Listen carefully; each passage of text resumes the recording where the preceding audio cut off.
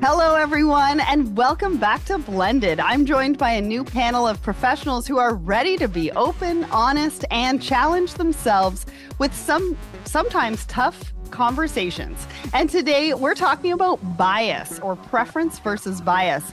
Now, we've talked a lot about bias on the show, whether it be gender, race, or class, but equally we talk a lot about personal choice, autonomy, the importance of following our own paths.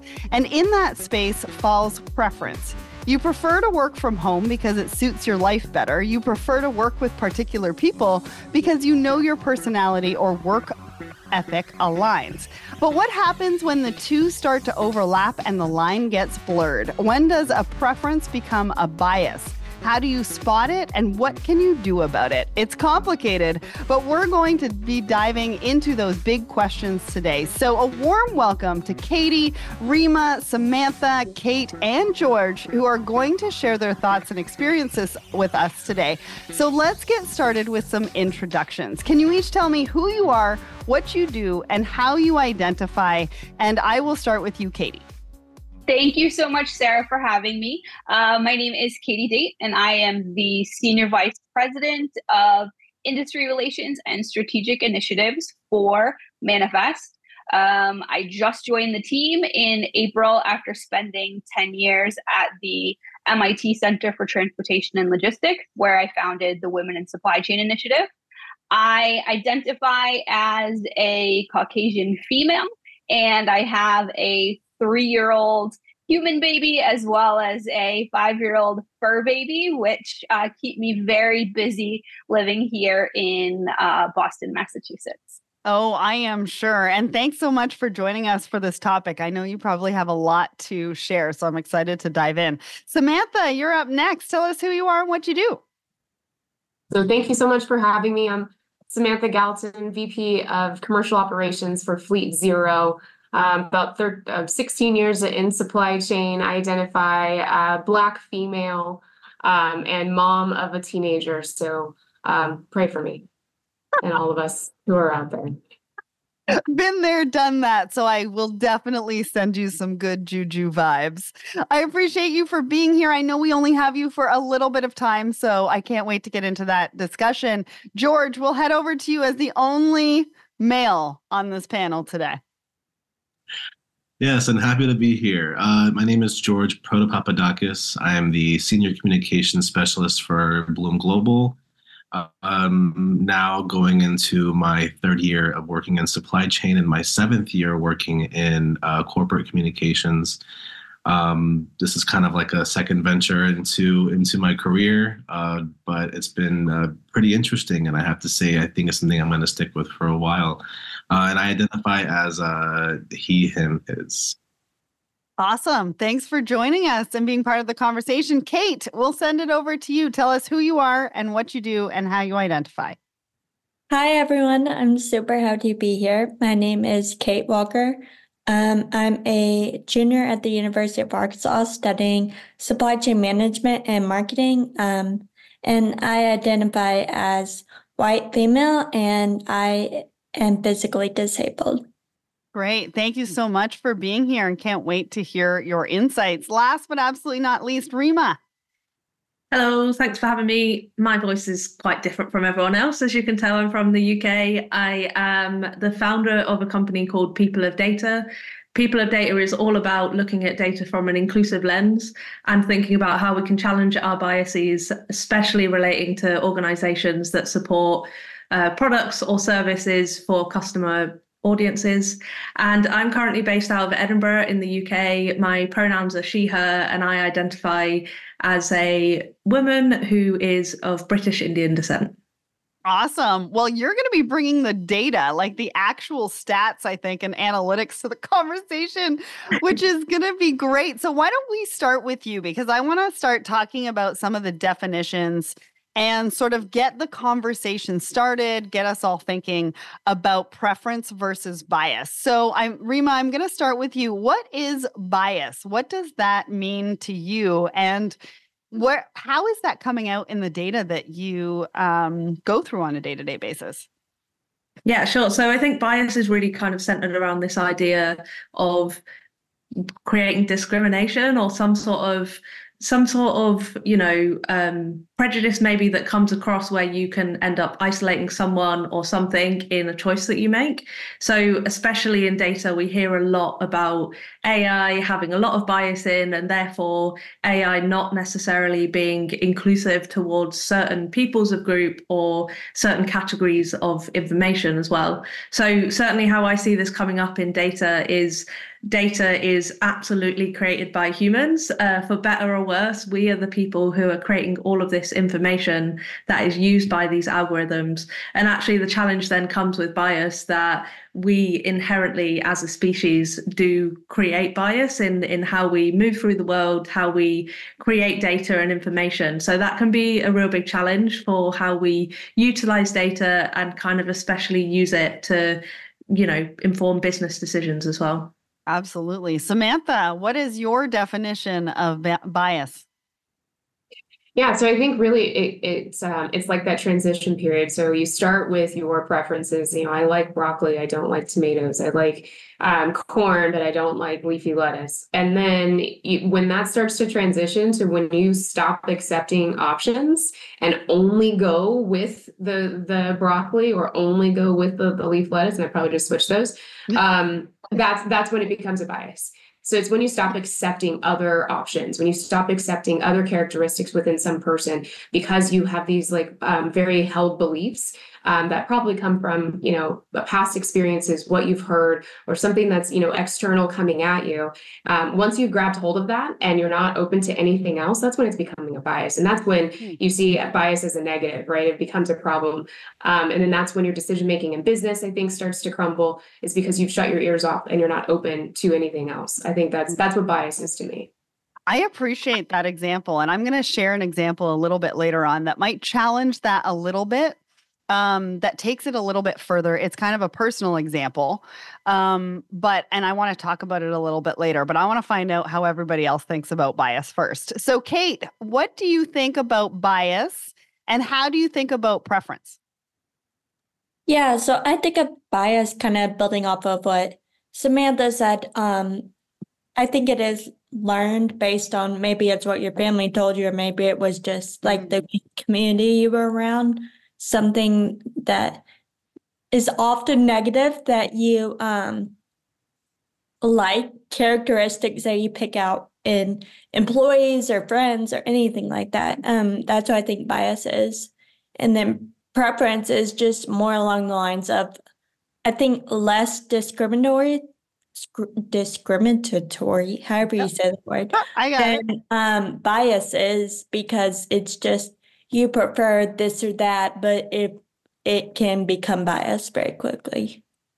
Interesting. Yeah. And I think you're right. Like the environment does really mold some of the things. Like we might not actually think that it is wrong if we are around people who say that it's right all the time. We're not around people that actually challenge something that we say and is like, no, that's really wrong. Like you really shouldn't be speaking like that or saying that word or things like that. So I think that's a really important point. Thank you. Katie, what do you think? So, everything that everyone else has said, and I think, when you look at bias, if it starts to impact your judgment and it starts to impact business decisions or your personal relationships or how you go about things, that's when the bias starts to become negative. I think there's positive bias, and I think that it's when it starts impacting your judgment and starts having those negative behaviors that's when it starts to become something to be concerned about. I think preferences are very innocent and are something, that we develop over time. And, like you said, bias is often something that we learn. It's something that it's the people that you're around, your family, how you grow up. And until you exit that bubble often that you're in, you often don't know that what you're doing, has a negative impact on others. Yeah, absolutely. George, last comments on this. What does bias mean to you and what does preference mean to you? I think I think preference. I look at preference as kind of the umbrella, and I believe that the I believe preference becomes bias, and whether that be via our own experiences through life or how we choose to characterize certain individuals, whether it be to work with or to rent to, like with property, or of course, there's laws that that control that. But I think overall preference can become bias, and it's up to the individual to keep some level of being objective, to keep it as preference, versus bias. Because, as everyone else has stated, and I'll say it again, bias is kind of closing yourself off with a hard ideal towards a specific group, isolating even yourself from certain decisions. And preference is just a matter of being open and malleable to that. Yeah. And easier said than done, I think. Saying that people need to be objective, right? So I want to give you guys the context of why I decided to do this particular episode. So I'm going back to March 2023 and out for dinner with a friend of mine. We're having a casual conversation on the way home, and we're talking about Blended. We're talking about diversity and inclusion. And she says to me, "Do you go to a male or a female doctor?" And I was like, "Well, I go to a female doctor." She's like, "Well, why?" And I'm like, "Well, because, there was a bunch of different things and reasons why I go to a female doctor." And she was so passionate about the fact that that is a bias. And I was so passionate about that being a preference, because she's like, "Would you go to a male doctor?" And I'm like, "I'm not sure. And it depends what it's for." So then we got into this whole discussion as to whether my choice of female versus male doctor is preference or whether it's bias. And she was very passionate about it. And I was very passionate about it. And I was like, but it made me think, right? It made me think, okay, well, do I have a bias against male doctors? Or do I just have a preference about going to a female doctor because of specific reasons? George, go ahead. I knew this is going to spark debate. I love this question. I believe if your reservations lied in the fact that you believed female doctors were superior in knowledge and execution versus male doctors, that absolutely is bias. Correct. Now, if it's your preference, and I see how I see that, right? I'm going to give a PR answer right now. Now, if it's your preference to have a female doctor because of the ability for them to relate to, your issues on an emotional level, they relate to your anatomy because they may share it with you, that absolutely, I think, is preference, because it's not a matter of you believing a woman doctor can do more than a male doctor. It's just that you feel in that moment, maybe you're more open to sharing to a female doctor. Now, in the case where that borders the line. It does. And I think that's kind of where, as medical, as healthcare providers, it might be the situation where it's how you receive those kinds of those patients and those kind of situations, because I think it's all on the tone of the patient as well. I believe that you can totally tell someone's intentions versus, from how they're speaking and what their angle is, okay. And if it's if you're receiving it as genuine, most likely it probably is just kind of like I prefer to have a female doctor because I'm not comfortable, whether it's an experience from the past or, not saying that's trauma. There's all sorts of things. That's personal. It's just more, in that case, kind of like a professional decision from them. Yeah. So we debated this. Like, this was a heated debate for like 30 minutes. We kissed and made up afterwards. It was fine. But it was literally this heated debate. Kate, I know you want to weigh in here. What do you think about this one? This example of preference versus bias? Yeah, so kind of building off, I guess, the story you shared, Sarah, so as someone with a physical disability, I've been in physical therapy for the better part of a decade. And I have always preferred female physical therapists. And then when I picked a physical therapist, I wanted them to be a female. And then it finally got down to the point where I had to pick between two, and the male was more qualified. And I go to the male, and I've been going there for 3 years, and I love him, and he's great. But yeah, just like you said, that was definitely, I guess, I don't know if it was a preference or a bias, just wanting a female physical therapist. Yeah. Yeah. And I start the conversation with this example because it's really an example that everybody can kind of relate to. And we can go through the rest of this conversation in a way that people can relate to what we're saying now, right? Because there's definitions are great, but then if we can give a relatable example that we can sort of go back to, then we can really start people thinking about, okay, well, maybe that is a bias and not just a preference. Sorry, was it Samantha, I think? Did you put your hand up? And then Katie? Yeah. So I don't know if it's okay, but I'd like to give like another example that I think we struggle with, which is you're going to the cafeteria, and as a Black female, who do I sit next to?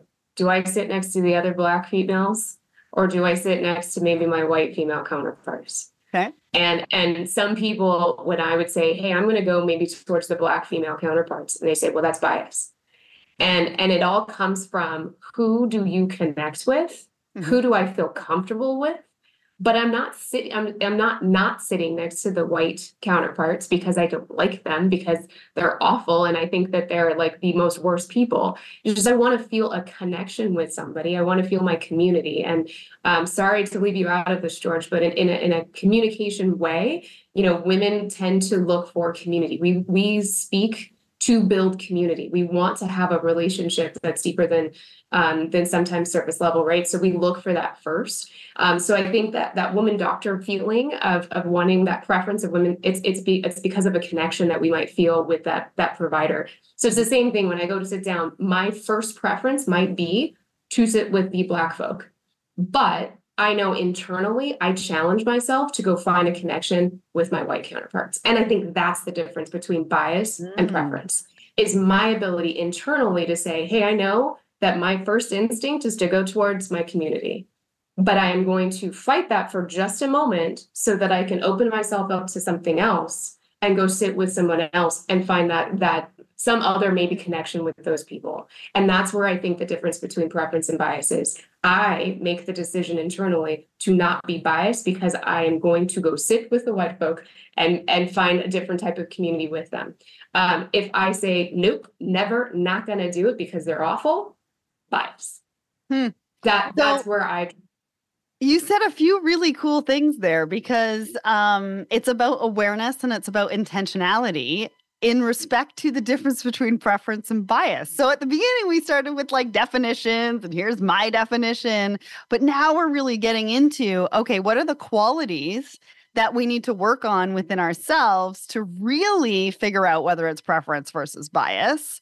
And you also brought up a really good point in the fact that majority of diverse voices. So I did an episode about what women have to think about versus men. And you just pointed out what diverse voices have to think about, when they go into a room and when they're going to sit with somebody, or whether, there's so many different things that we have to think about. And preference and bias really come into play, whether we think about it or not. Katie, what do you think? So just to elaborate on both Kate and Samantha's thoughts, I think where bias becomes dangerous is when we start to try to convince people of something. So if you were to try to convince your friend that male doctors are inferior, or if Samantha, you were to all of a sudden start saying, like you said, well, I'm not going to sit with, people that aren't a part of my community because they're bad, or, whatever. I think that's when bias becomes dangerous. And I think through education, we can become more aware of those biases and stop them before they become dangerous. And like you said, Samantha, challenge yourself to step outside of that preference before it were to ever become, a dangerous bias. Yeah, yeah. And when we were having this discussion, she literally said to me, "You cannot run the Blended podcast because of your bias against male doctors." Like, that's how heated this whole thing got. And I was like, whoa. Like, wait a second. Like, we really need to, and like I said, it is the inspiration behind this episode, because I was like, that's just one conversation. Let's bring other perspectives into this and really see where we stand on preference versus bias. Rima, what do you think?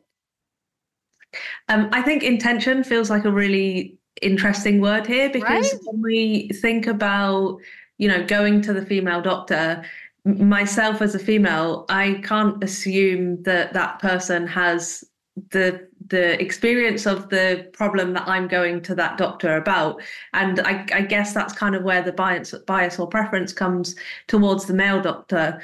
But, in all of these situations, actually, you would hope the intention of someone is just to be a good medical professional, and that they can leave behind any sort of biases that they might have as, oh, I'm seeing this patient who looks like this kind of person, therefore they must have this type of experience.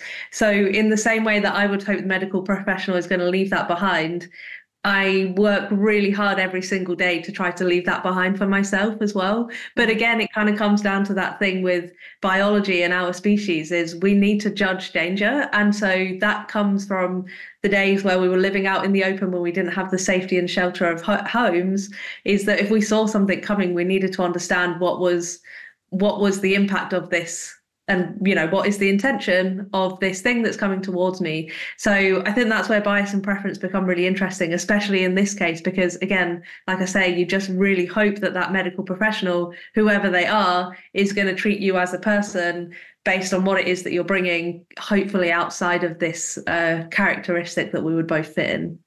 Well, and what do you think, past experience? How much does past experience have on our preferences versus bias? Kate, were you putting up your hand? Oh, well, I mean, I'm sort of putting this out to everybody. How do we move through past experiences and make sure that it's not bias? And then I have another question based on what Rima talked about, because she brought up another great point. We can only do so much internally and for ourselves. How do we manage the external bias? So if it is a preference for me to have a female doctor, but then I see some bias that comes from her, how do we sort of deal with that? Sorry, George, go ahead. So I posed two questions. George? Oh, I was going to just say, I think it's natural for us to use our experiences to help navigate us and our decisions moving forward. I mean, but it always comes back to us. And I think back to Samantha's point, and even what I said, the first question earlier in the podcast, it's up to us to remain objective and kind of really challenge ourselves to see if what we're doing is checks out. I think, for lack of a better word. I mean, we can have trauma surrounded, having a male doctor, but we have to remain, sure in the position that this other doctor I might go see is not going to do the same thing.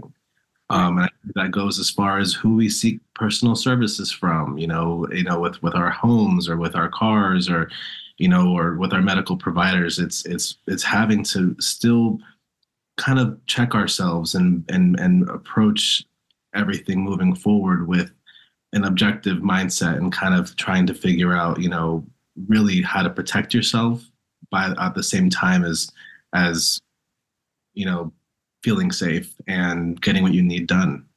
Well, and so this is another part of the conversation. I'm going to ask all these sorts of questions, and we're going to go off in all sorts of different directions. But the mental health side of things, right? If you do have trauma, and it is that you are basing your preference over bias, or your bias over preference based on past trauma, and there is anxiety, panic attacks, different things that happen when you do try to go step out of your comfort zone.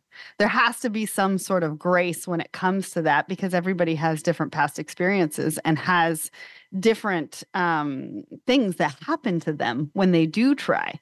So I think that's another part of this conversation is we do have to have grace for people. So Samantha, I'm going to go to you next, but I want also everybody to think about maybe an example of preference versus bias. I know Samantha, you've already shared one, but if you have another one, that's fine too. But for anybody who has an example of it, because I'd like to dive a little bit deeper into some of the examples that you guys might have as well. Samantha? Yeah, so what I wanted to say was I think our past creates our lens of perspective. So everybody, we all wear metaphorical glasses, and they are tinted with our perspective, with our past histories, our traumas, our everything, and that tints our color of lenses as how we see the world. And that's okay, as long as you're willing to take your glasses off every once in a while and change them up. And it's all about being self-aware. So with people with known biases, so sometimes you walk around the world and you don't even know that you have a bias for something until somebody else points it out. Yeah. So when you understand that you have a bias, and you have the self-awareness enough to say, okay, I'm going to take those glasses off real fast. Let me take those off, see a different picture, and so that I can correct my bias. I think that's where we have to get to. We all have to recognize that we have these different preferences. We absolutely have biases, but we also have to recognize that we have work to do within ourselves to be able to change those. And then just like communication, I cannot control my message as it comes out of my mouth and how you receive it. I'm sorry, I can't control how you receive my message, but I can control how it comes out. So I can control how I see biases and what biases that I have, but I can't control the biases that are coming at me. I can only control the response to the bias that might be coming at me, right? So it all comes back to our self-awareness of ourselves. How do we act on them? How do we respond to them? And then how can we help others maybe fight their own biases in a respectful, open manner without, turning them completely away, because obviously there's a way to do that.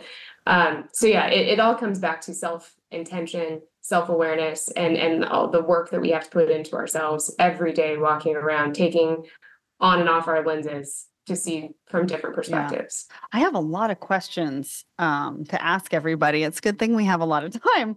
My question back to you, Samantha, just on the last thing that you said, and it kind of goes to like allyship. Can we have allyship and bias? Like, how would you know that somebody is being biased towards somebody and then speaking up for them? Or can you do that? Can you do that? Can you not do that? Like, humans are like ogres. Ogres are like onions. What? Have layers. Right? So it's going to take a while sometimes to peel back those layers to get to people's biases. And I think you absolutely can have allyship in any relationship. You just have to understand, again, it's the message that you put out. How do you deliver that message, right? So it's just like seeing a coworker do something wrong or have a bias, or if you're on an interview panel and you're discussing with the interview panel and they're saying, well, I don't like them because of insert said bias. Well, again, self-reflection. Do I have the relationship to be able to stand up to this person and say, hey, that's not okay. 2, do I need to go to somebody else to help me with that conversation?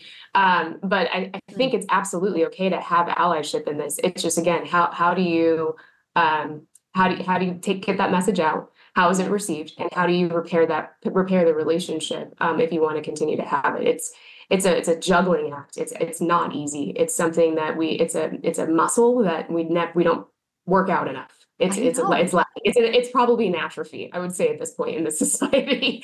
But it's not something we can give up on. And I think allyship is one of the I think that's one of the most easiest ways to get yourself into it, because I love that person. I love that person. I respect that person. I want to make sure that you're on the up and up, and I want to bring you along the journey with me. That's interesting. I have an episode coming out in, I think, 2 months about the real cost of allyship, which is totally going to dive deep into that part of the conversation. Rima, you put your hand up. I think the thing that's really interesting to think about as well is in independence. So, for example, can you be an ally and can you be biased? And unfortunately, yes, because like a lot of bias is not even known. Like we don't even know that we carry the bias around with us, or sometimes even the preference. And so I think that's really interesting to think about. It literally in the same sentence, someone can say, oh, we shouldn't hire that candidate because of this this thing, this characteristic that they have, but we will hire this other characteristic, this other person because they have, some sort of like offshoot of the same characteristic. Probably a more concrete example would be better there, but here we are. And I think that's kind of thinks about how, we were talking earlier about how you can make a judgment based on, if we go back to the male-female doctor, is I've had this past experience with a female doctor, for example, and I have to assume really that not every female doctor is going to give me that same service, feels like the wrong word, but that same experience. Mm-hmm. And so it's this idea that actually if you play the lottery one week and certain numbers 1 to 5 are called out, it's absolutely possible that the next week you could get the same numbers because those are two independent events. And I think that's where bias really becomes an issue, is when you say, well, I had a female doctor one time, it was really bad, so every female doctor must be terrible. And that's where this really becomes an issue. But actually we just need to kind of educate ourselves to know that every single person is different. And especially then when it comes to intersectionality, because the female male doctor is an interesting one, but then when you compound that with other characteristics, how does that look as well? Because people, again, naturally, consciously or unconsciously, will bring in their bias and preference there too. Yeah, especially in hiring, right? If we bring it back to the workplace and we think about hiring, I was just watching this show called Trust on Netflix. I think it just came out. I don't know if anybody watched it. It's a game. It's kind of like a game. And it was interesting because they had to line up in like the person with the highest IQ, like the person who was the smartest to the least smartest. And then it was like the person who has the most leadership to the least leadership. And you watch it because the Caucasian male put himself in the first spot every single time. And then he had to choose. Then he had to put people in different spots. And it was really interesting to watch where he put everybody. And that shows very clearly preference versus bias. Katie, you put up your hand as well. Yeah, so I have an interesting story to put on the table. Early in my career, I worked as a recruiter, and often I was working with hiring managers. And because I was young in my career, a lot of times I felt like maybe too shy to push back. But I started to notice that men, when looking at a resume, a male hiring manager, he would be willing to interview someone based on the university they went to. So if they were, someone from a university similar to where they went to, or a prestigious university, automatically they would be willing to interview them. Women, on the other hand, would dive very deep into resumes and look for very specific skills. And often it was things that they themselves possess. Mm. And so as a recruiter, pushing back, because I would feel strongly about different candidates and I would want to get the position filled. It was interesting. You have to appeal to the things that they see in themselves.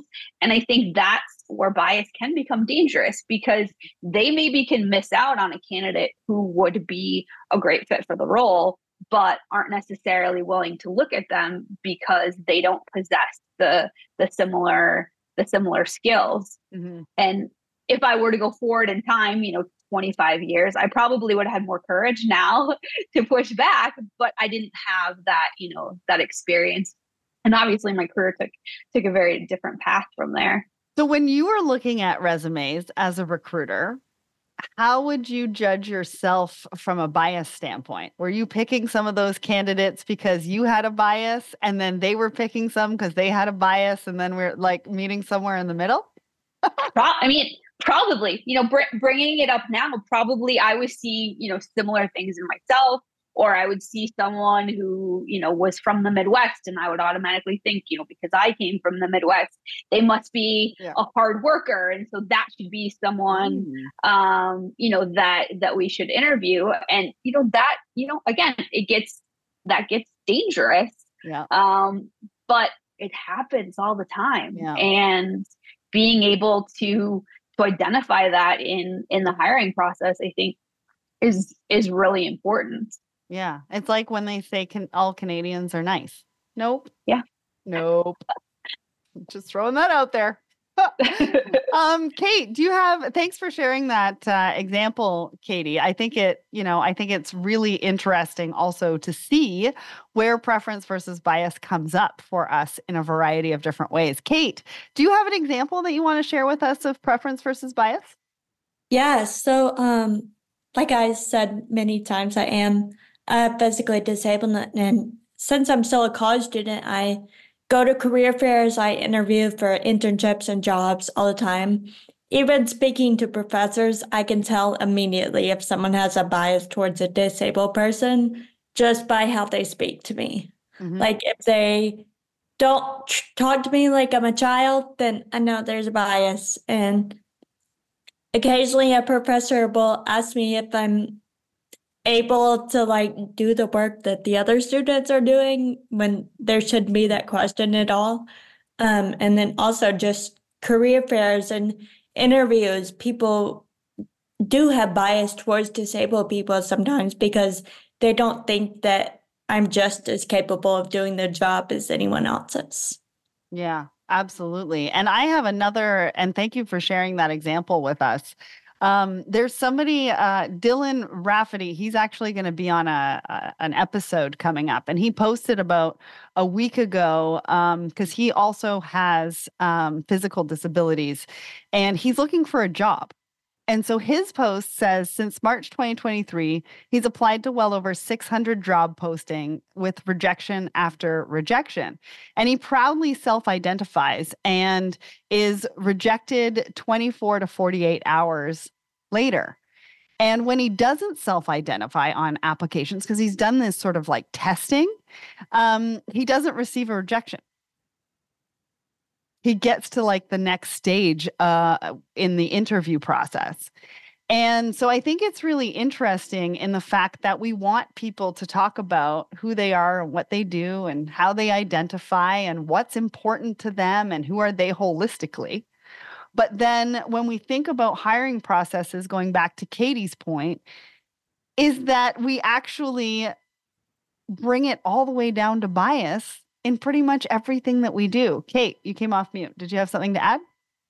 Yeah, I think specifically with disabled people, like in that example you just shared, people just don't want to interview us because they're uncomfortable.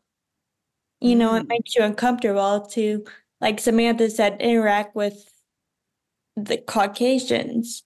For maybe for other people if you're a female, to interact with a male doctor, it makes you uncomfortable to get out of that bias. And so people don't want to. And so they never do.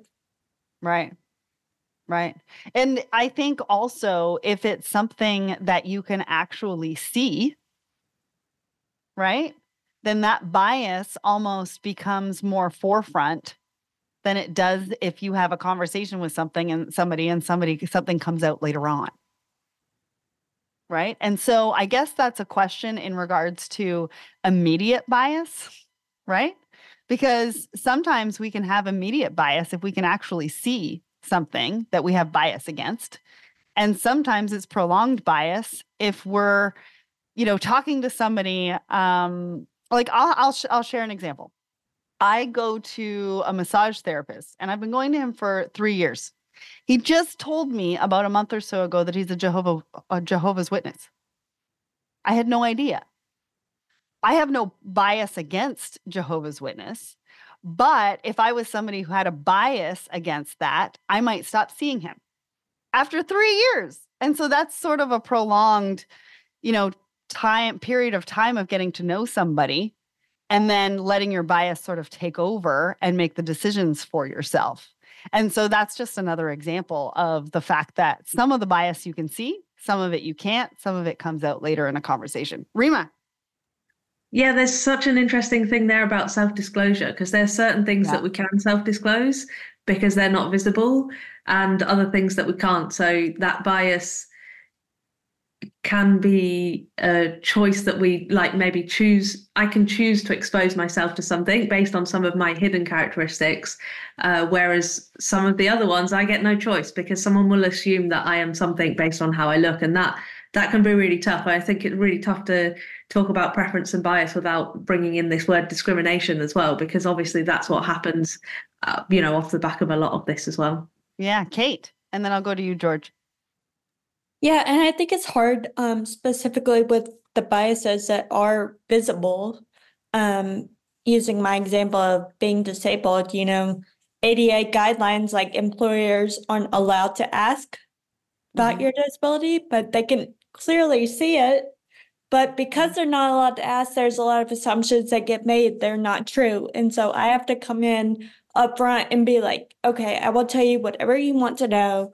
I will share whatever I need to share. And I am pretty much an open book because I don't want people to just assume things because of their bias. Mm-hmm. That's so true. And it must be, I just want to acknowledge that must be so exhausting. Oh, it is. Yeah. And like, kudos to you for, keeping at it and like saying and understanding that this is where people are and saying, I don't care about that. I need you to know who I am as a person and what I bring to the table. Right. Thank you for sharing that. George. I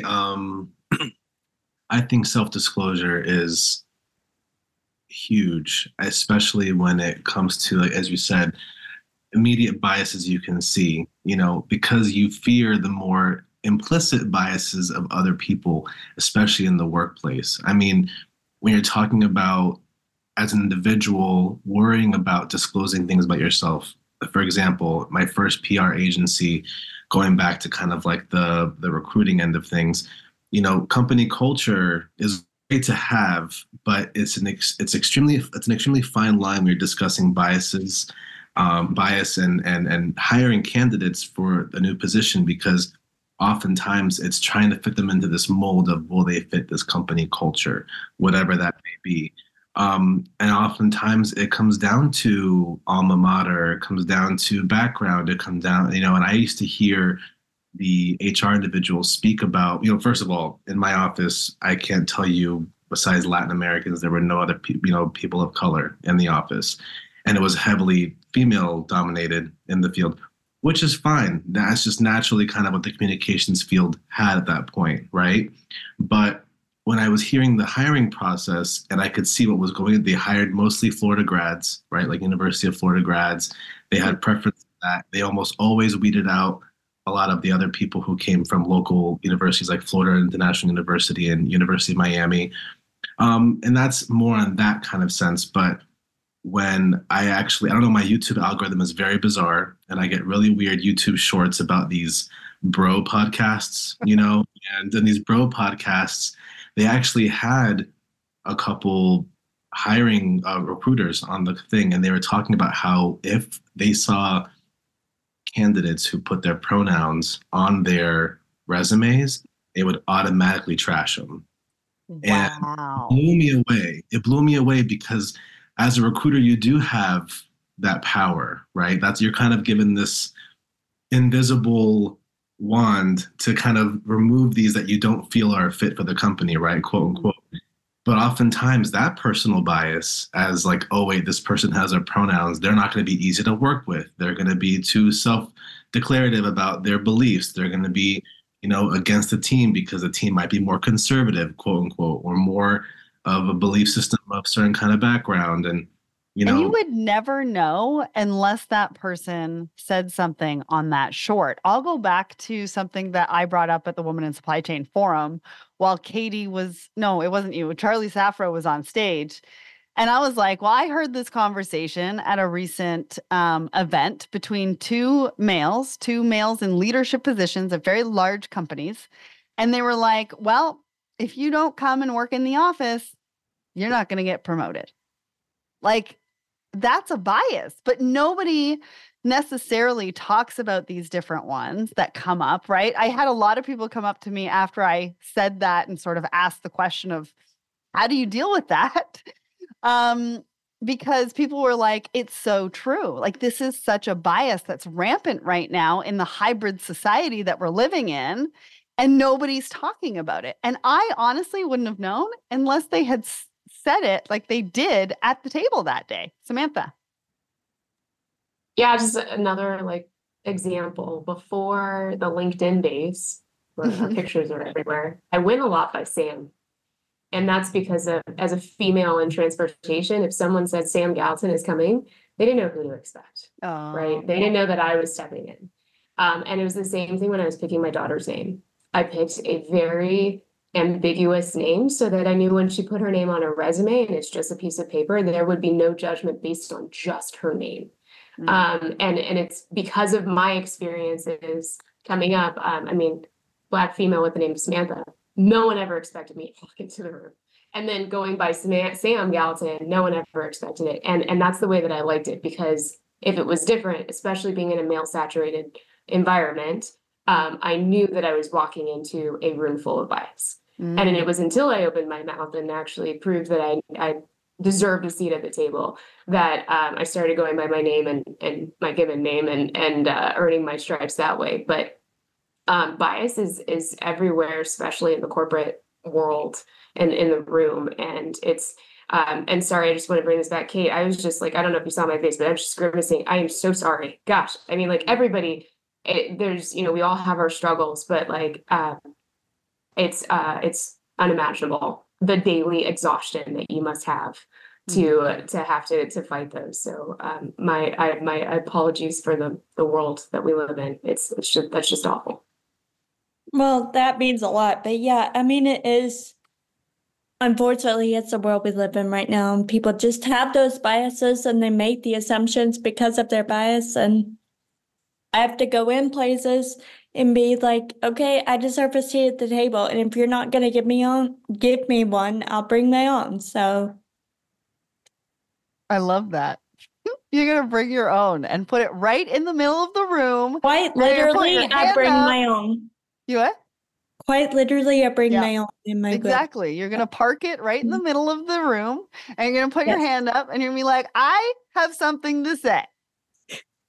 Yes. And when you decide to do that, call all of us and we're going to be in that room with you. I love it. Rima, just quickly, I need to be cognizant of time for Samantha. So Samantha, I know you have to go. Do you have one thing from this conversation that you'd like the audience to walk away from with? Thinking about? So yes, my one thing to walk away with is this is a personal thing. This is an individual battle that we all must fight. And I think it's a call to action, I think, for all of us. And I'm going to say it, it's going to be politically charged, but this is not just for the woke folk, right? This is not just for the progressive people. This is everyone and every day, because our preferences and biases affect every single person that we touch, even the people that we just choose to smile at.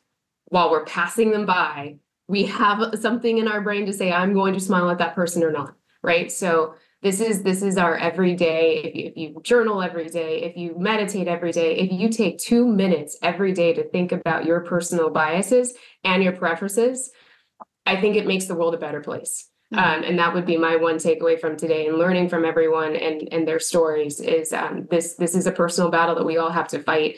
And to make this world a more comfortable, better place for everyone, we got to do the work. Yes, Resolution 2024's mic drop by Samantha before she goes. Thank you, Samantha. I appreciate you for joining us today. All right, Rima. Sorry, I'm going to bring you back into the conversation. I know you raised your hand. Yeah, awesome. I have to try to remember what I was going to say. It was about the seat at the table stuff, and I found that really interesting. I came across by a quick Google search, it looks like it's a European-based company called Faith in Nature. And what they've done is literally give nature a seat at their table. So they've employed someone to be the voice of nature, so that they can have that voice and someone to literally sit and challenge them. And it's something that's really interesting to me as I build my own company, is I absolutely want to give all of the people that I represent a seat at the table too. And to do that in a way where you cannot expect that one person being the voice of that group is able to fully represent that whole group, but also that you can start to bring in some of the empathy that comes from someone's lived experiences and all of the experience that they'll have from researching and being part of the community, and how that dialogue can kind of evolve and expand by having all of those people at the table. And as Samantha said, like it's not an easy thing, otherwise we wouldn't have this conversation. But what we can do is invest some time into making sure that we are challenging ourselves. And I think that's incredibly important, and something that unfortunately is not going to stop anytime soon, I don't think. No, but I think it brings up a really good point in the fact that we all can do something in our own way.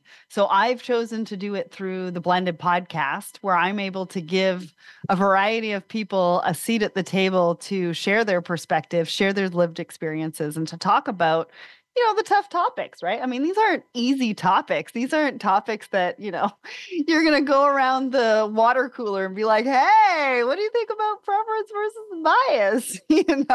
But it really gets people talking and really understanding where points of view and perspectives come from. And if you do the same, if this has inspired you, or you were going to do that anyway, where, you can bring people from different walks of life into your team to be able to challenge you. And maybe it's not on your team. Maybe it's, somebody to come in once a month to challenge your team on how you're thinking about things and how you're talking about things and your preference versus bias and things like that. That all is going to make a difference, because it's all about making people think. Now, a lot of what we've talked about today, and I'm going to get back to how do we sort of solve this. But first, I want to bring up a couple of different things. One is we've been talking a lot about conscious bias. Now, there's a lot of unconscious bias. And so I guess my question to you guys is, how does unconscious bias play a role in this conversation of preference versus bias? And Katie, I'm gonna pick on you for this one. Well, so it's such hard, right? It's such a tough question, because unconscious, it means that we're not aware of it. And I think that's where you need to rely on your community and your colleagues to have the comfort to call you out, because unconscious bias is probably the most damaging, because you don't realize that you're doing it, and it's happening all the time. And I think once we can challenge and once we can tackle some of the unconscious bias, I think that's where the solution lies. I think, when you think about, I think about people who say like, oh, this person is a culture fit, right? And in a lot of ways, culture is biased.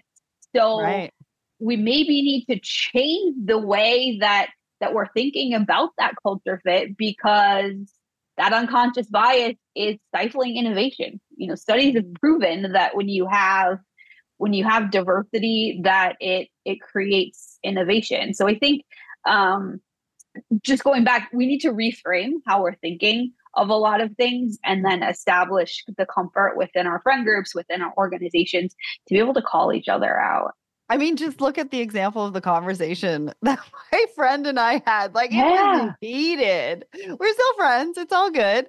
But, you've got to be able to be challenged like that, but also understand that she's passionate about one side, and understanding where that comes from, and maybe her bias is playing, a piece of that conversation. And so we need to sit in the uncomfortable to be able to do that. When you talk about reframing, though, it makes me think about the word bias. And I wonder if maybe we put too much negative connotivity on that particular word. And I want to come back and circle back to that word, only because I feel like human nature is to be biased. We're going to have bias. I don't think there's any way that we cannot be biased, right? And so I think it's kind of, and I don't know if human nature is the word, but I think it just comes with who we are and what we do in the society that we live in and who we surround ourselves with. It's going to come with bias. And so I feel like a lot of times when we talk about the word bias, it comes out negatively. And so therefore, I think we stifle conversation around the word bias, because nobody wants to put their hands up and be like, yes, I'm biased about this. I need all the help I can get. I mean, nobody's going to do that. right? And I think if we put too much negativity against a word, people shy away from it, and they shy away from conversations about it, and they shy away from the personal development that we need to do around it. So I just want to throw that out there to have a conversation around it so that maybe we can change the stigma around the word. What do you think, George? When I think of, when I think of the word bias or biased, when it's used in context of certain kinds of conversations, I think of more of, for example, I drive BMWs. I've had BMWs for years, right? I'm biased. I think BMWs are of the best driving cars you can drive, right? Now, someone's in the market for a vehicle, a friend of mine, and they ask me what I think they should get. I'm like, okay, you want to spend 50, 60 grand in a car? You can't get anything better than a BMW, right? I'm biased towards that, though. Did you tell them that, though? This comes with a disclaimer. I have those conversations where I'm like, if you don't want to fix it, get a Honda. If you don't care to fix it, get a BMW. No question. When you get a little dirty here and there, pick up a wrench, buy the BMW. But I think in those instances where there's like open market, right? If it's a case where it's like not dealing with people, I think bias is, maybe a little less controversial, right? Don't live in Atlanta, live in Valdosta, Georgia. It's a better place to live. But and there's a Buc-ee's, I think, like an hour away. But anyway, just there. And he grew up there, so he's biased. Like that's kind of like there's always that like, okay, it's almost like an opinion. I think of bias in that context as one's opinion, where it can be taken as much as it wants to be taken, right? As long as it's not kind of like you're stupid for choosing that. Right. No, you should be doing this. That's when it's a little bit of a different conversation. Okay. But I think it's appropriate that we admit we all have bias. No one is unbiased, That's why I wanted to ask, right? Because I feel like we talk about it negatively, but then I think that stifles the conversation. What do you think, Katie? Thanks, George. So I think I totally agree with George that, there are settings where, bias it doesn't matter. In the case of a BMW, I drive a Volvo, by the way, so I'll fight you for, Volvo versus yeah. And that's not hurting anybody. But when it comes to bias that's negatively impacting someone, that's, I think, where you draw the line. But maybe we need to come up with a different word for it. Maybe it's not called bias. Maybe it's called something else, because I do agree that there's so much negative connotation that's around this word that it automatically elicits this negative feeling. But that doesn't discount the importance of talking about it. It's true. Yeah, it's a hard one. That's why I wanted to ask it, because it's a hard one, right? I mean, we want to get people talking about it, and people don't like feeling uncomfortable. And I don't know if we necessarily need to change the word. I just wonder if we change the stigma around it, in the fact that everybody recognizes that we all have bias. Right. And so, it can negatively impact through actions, but that we all inherently have bias, which is not necessarily a bad thing, as long as we're aware of it and we're intentional about it, etc. Kate, did you want to jump into this? Yeah, so I just think, we've been talking about a lot, like the negative impacts of bias, but there are definitely some positive biases you can have. I think for me, even in like friends I make, I tend to be more drawn to like diverse people and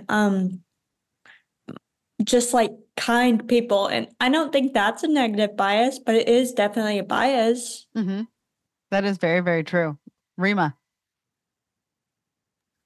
I wonder if the thing that Katie is alluding to here is about using a different word, is maybe the word that goes hand in hand, even if we don't replace the word bias, is awareness, because that then maybe suggests this thing that we always need to be aware, because we can unlearn a bias, but we're constantly going to need to be aware, because the thing that we're biased towards today, okay, maybe we can switch that off and it's not going to come up again, but the world will continue to evolve and there'll be new things that we might develop a bias against. So we need to constantly be aware of what are those things. I'm trying to not be too philosophical about it, but it's really hard to not be in this type of conversation, is that like the world will continue to grow and evolve, and so it should, which means that we need to continually grow and evolve how we see things and what biases, preferences and awarenesses that we can kind of carry around with that. And again, bringing out Samantha's point around just going through the world and just like being better. She said it way nicer than I did, but it's that thing, isn't it? It's just going through and just smiling at people and doing that and being aware that people have their own lives and everything that comes with that as well. The easy things, the hard things, and the nice and the not nice parts too. So yeah. Absolutely. All right, let's get to solutions then. What we've all talked about awareness. We've all talked about being intentional.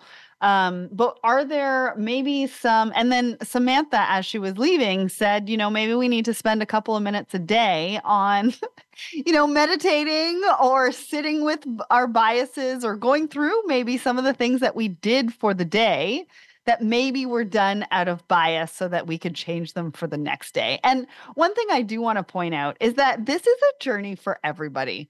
Nobody has the answer and nobody's doing it 100% correctly. I mean, let's just throw it out there. Everybody has bias. Nobody's doing it 100% correctly. And everybody's on a journey to figure that out. And like Rima said, the world evolves and things are going to change. And one day you're going to have bias about something, and the next thing you're going to end up having bias about something else because something has changed. And so I want to make sure that whoever's listening takes that with them, because I feel like we can get overwhelmed about so many things. I don't want them to be overwhelmed about bias in the fact that we have it and it's natural and it's going to happen and you're going to make mistakes. You know what I mean? So, what are some of the questions we should ask ourselves, maybe to hold ourselves accountable? Be intentional, be aware, right? Like if I'm walking around and I have all this bias and I don't realize it, what is a question that I should ask myself where I would, be like, oh, maybe I do have some bias? Katie?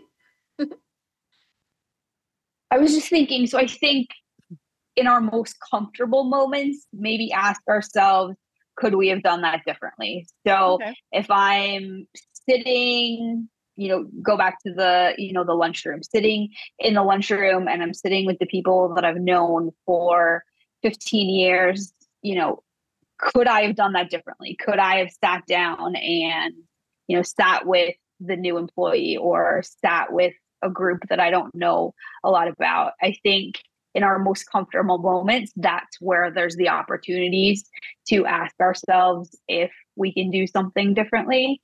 And just, we've talked about this already, but increasing our awareness and being aware. Because I think understanding bias allows us to recognize the bias feelings in ourselves, and that allows us to do things differently. Rima, what do you think? Yeah, acknowledging that it even exists feels like the biggest thing, right? That's a good one, yeah. Yeah, then we can kind of move forward and think about how we can approach that.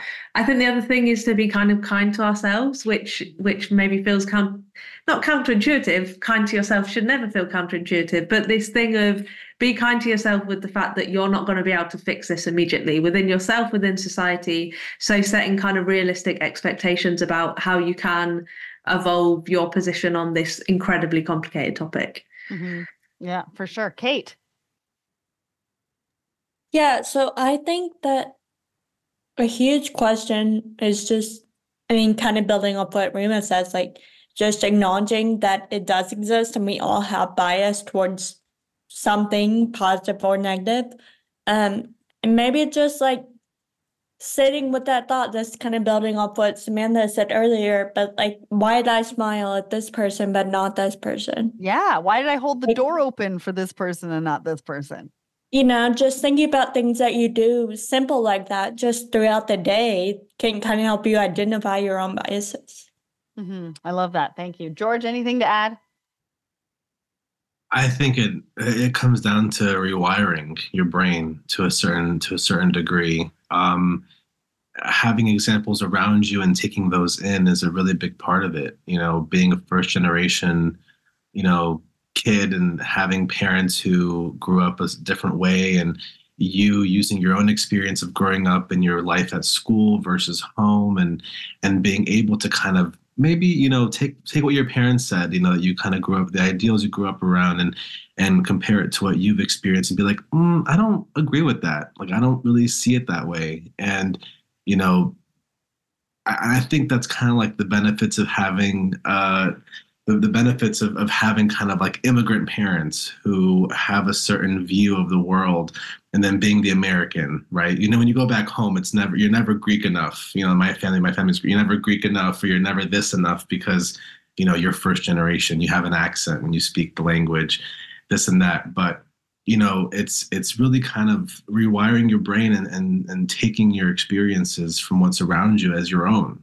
And honestly, whether they're explicit or implicit biases, you got to own it to a degree. And as terrible as that may sound, it's challenging yourself. But in the moments where you really feel firm and you don't feel like challenging those things, it's, have a good reason behind it, and be open to change, because, we can tell everyone, think differently. A lot of people are not going to think. Well, and have the desire. I think one piece of that is to have the desire to want to be that better human, right? That better ally, that better friend, that better support. One other thing that I wanted to mention before I go to Rima real quick is going back to what I was saying about the word bias being a little bit negative. I'm listening to Brene Brown. I think it's The Power of Vulnerability, and she talks about shame triggers. And so when I hear the word bias, I almost wonder if maybe that could be a shame trigger for people. And so recognizing it and understanding that, talking about that word or talking to somebody about their bias, or making them aware of the bias, understanding from their standpoint also that it could potentially be a shame trigger in how you have that conversation, so that we can move forward in the conversation about bias, instead of, having it go the wrong way. Rima. Yeah, not to take over from hosting duty, Sarah, but I think there's an interesting question here around. Go ahead. I think there's an interesting question here around, there's a lot of times I've heard older generation people say, oh, well, this is just how it was in my generation. Or like, you're never going to change someone from thinking this way. And I'm too old to change how I think. Yeah. And then so interesting for you to mention shame trigger, because I wonder, does that come from that place, wherever it comes from? How do we challenge those people to just acknowledge as the first step, and we're kind of agreeing that there is something there to be changed? Because those times you have to feel, or certainly I felt, is, do I have the energy to have this conversation with someone to try to change their mind? And sometimes the thing is no, like Kate, I'm sure that's kind of what you were saying earlier, is you're just exhausted on a daily basis, having the same conversation, facing the same biases and prejudice. You don't want to have that conversation where you're championing yourself, because you don't always have the energy to, right? Yeah, absolutely. That's a good point. Kate, did you want to jump in on that before I go to George? Yeah, I was just definitely, you hit the nail on the head, Rima. Just like, yeah, it is exhausting to over and over try to not really argue with people, but just try to give your point and solve these people's assumptions. And sometimes it is exhausting. And I know sometimes going into conversation, like, I'm not going to be able to change their opinion. So this probably isn't the right place for me. Yeah. And also like how you feel that day too. Like they might say something and you might like totally be over the top because you're just over it.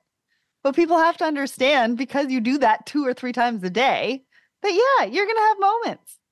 Yeah, and so I don't know, I'll hear the same thing multiple times in a day. And like sometimes I just am like, okay, whatever. Like I'll just go away from it and be done with the conversation. And sometimes I do want to fight back because, maybe it is just one of those moments. Yeah, exactly. And having to pick and choose your right moments. I mean, I just can't even imagine. Thank you for sharing that. George, last word, and then we're going to go on to the one thing you want people to leave this conversation with. I love the cultural component of any kind of topic. I mean, and I think in this case, it's a huge piece of it, right? Because um, it's not only navigating kind of the cultural aspect of your home and challenging the implicit and explicit biases within your home, but it's also that within your American workplace that may be led by certain kinds of people that may take certain things differently, or having coworkers of different backgrounds that might take certain things you say differently. And that can kind of go into, can be considered microaggressions, right? Or this and that.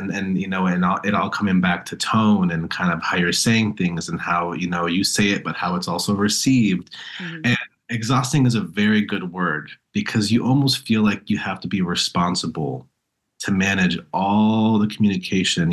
As a gay person, you feel like you have to have a voice for certain kinds of things because it's expected of you to have voices of those certain kinds of things. Or you're an immigrant child, you have to have a certain kind of voice about certain things. And then you're also trying to, navigate and filter what your parents are saying because maybe they're not what, but you have to understand like these are people. And these are people who it's understanding why. Mm-hmm. And I think in the end, we have to sit back and realize and understand. I've had to rewire a lot from, why my dad says things a certain way and why my mom says things a certain way. And, versus how I grew up and it being kind of like a very unspoken, high context kind of way of being raised, But it's asking why and figuring out is a really big piece of it because people lived 40, 50, 60 years before you're not going to be right. Why is it that they feel that way? Where is there some kind of area of resolution? Anyway, I love the cultural component. I love that. All good points, and bias comes from everywhere and within all of us. And I think there's really just a human component that, and having conversations like this, like being willing to be in a room like this, to have conversations, just to understand where they come from and how they affect people and what it means to day-to-day lives. All right. So we are just about to wind down. I want to ask you, what's one thing that you'd like people to take away, thinking about, or putting into action from this conversation today? Rima, I'm going to start with you. You're on the hot seat. I think I just want to reinforce that point around independence and that you might think something around a whole group of people, but remember that each single human within those groups have got their own experience and their own histories and their own context. So just use that to kind of carry forward when you have a bias, acknowledge it firstly, and then think about the fact that everyone has their own experiences as we will do ourselves too. Just use that to challenge your bias. Yeah. Amazing. George, last word for you. I think it's very American to think about ourselves, right? I think it's a very egocentric culture mindset with certain things. And I believe I want everyone to take away that the world is bigger than us. It's bigger than our own perspective. And it's our responsibility, I feel, to a certain degree, to be open and understanding of others and what they understand and what they experience. I think it's reckless if we choose not to do that. I think it's almost like a civil responsibility for us to do that for others. Mm-hmm. Awesome. Katie. So I think, seek to understand that this is not something that's going to happen overnight. Be kind to yourself and make sure that every conversation that you're going into, that that person is coming from a different set of bias. They're coming from a different set of experiences. And the more that we can meet people where they are and be that kind of, peace in the middle, if you will, the easier it's going to be for us to get over these unconscious biases. Awesome. Thank you. And last word goes to Kate. Okay, I think I would challenge everyone to figure out what your biases are, positive or negative, whether it's the way you look at someone, speak to them, interact with someone, because I mean, kind of building off what George said, like, it's not, the world is bigger than just you. And so you have to figure out what those biases are and how you can go about changing them. Absolutely. Well, the conversation around preference and bias is a complicated one, to say the least, and supporting preference whilst fighting bias is a tricky line to walk. So those overarching themes that we talked about so much on Blended really come into play in this discussion. Firstly, it's important for us as individuals to do the work. We need to work on ourselves, whatever that looks like, work on that self-awareness and develop the ability to question ourselves and our preferences, even if it feels uncomfortable. And secondly, we need to work harder at opening up conversations at home and at work. Taking an open-minded approach, giving grace and educating with love has a much greater chance of success when it comes to tackling bias than confronting with anger and judgment. Remember that you can reach out to me or any of our guests on social media if you have anything that you would like to add about what we've talked about today. And remember to join us next time. Blended is the place to learn, get inspired, be challenged, and discover different points of view. So if you want to get involved in the best conversations happening in DEI right now, make sure that you don't miss it. A huge round of applause to Katie, Rima, Samantha, Kate, and George. It is not easy to firstly say yes, second to show up, and third to be part of conversations around hard topics. And you all showed courage today by being on the show. So thank you so much for joining me today. Thanks for having us. Yes, thanks for having us. Thank you so much. Thank you.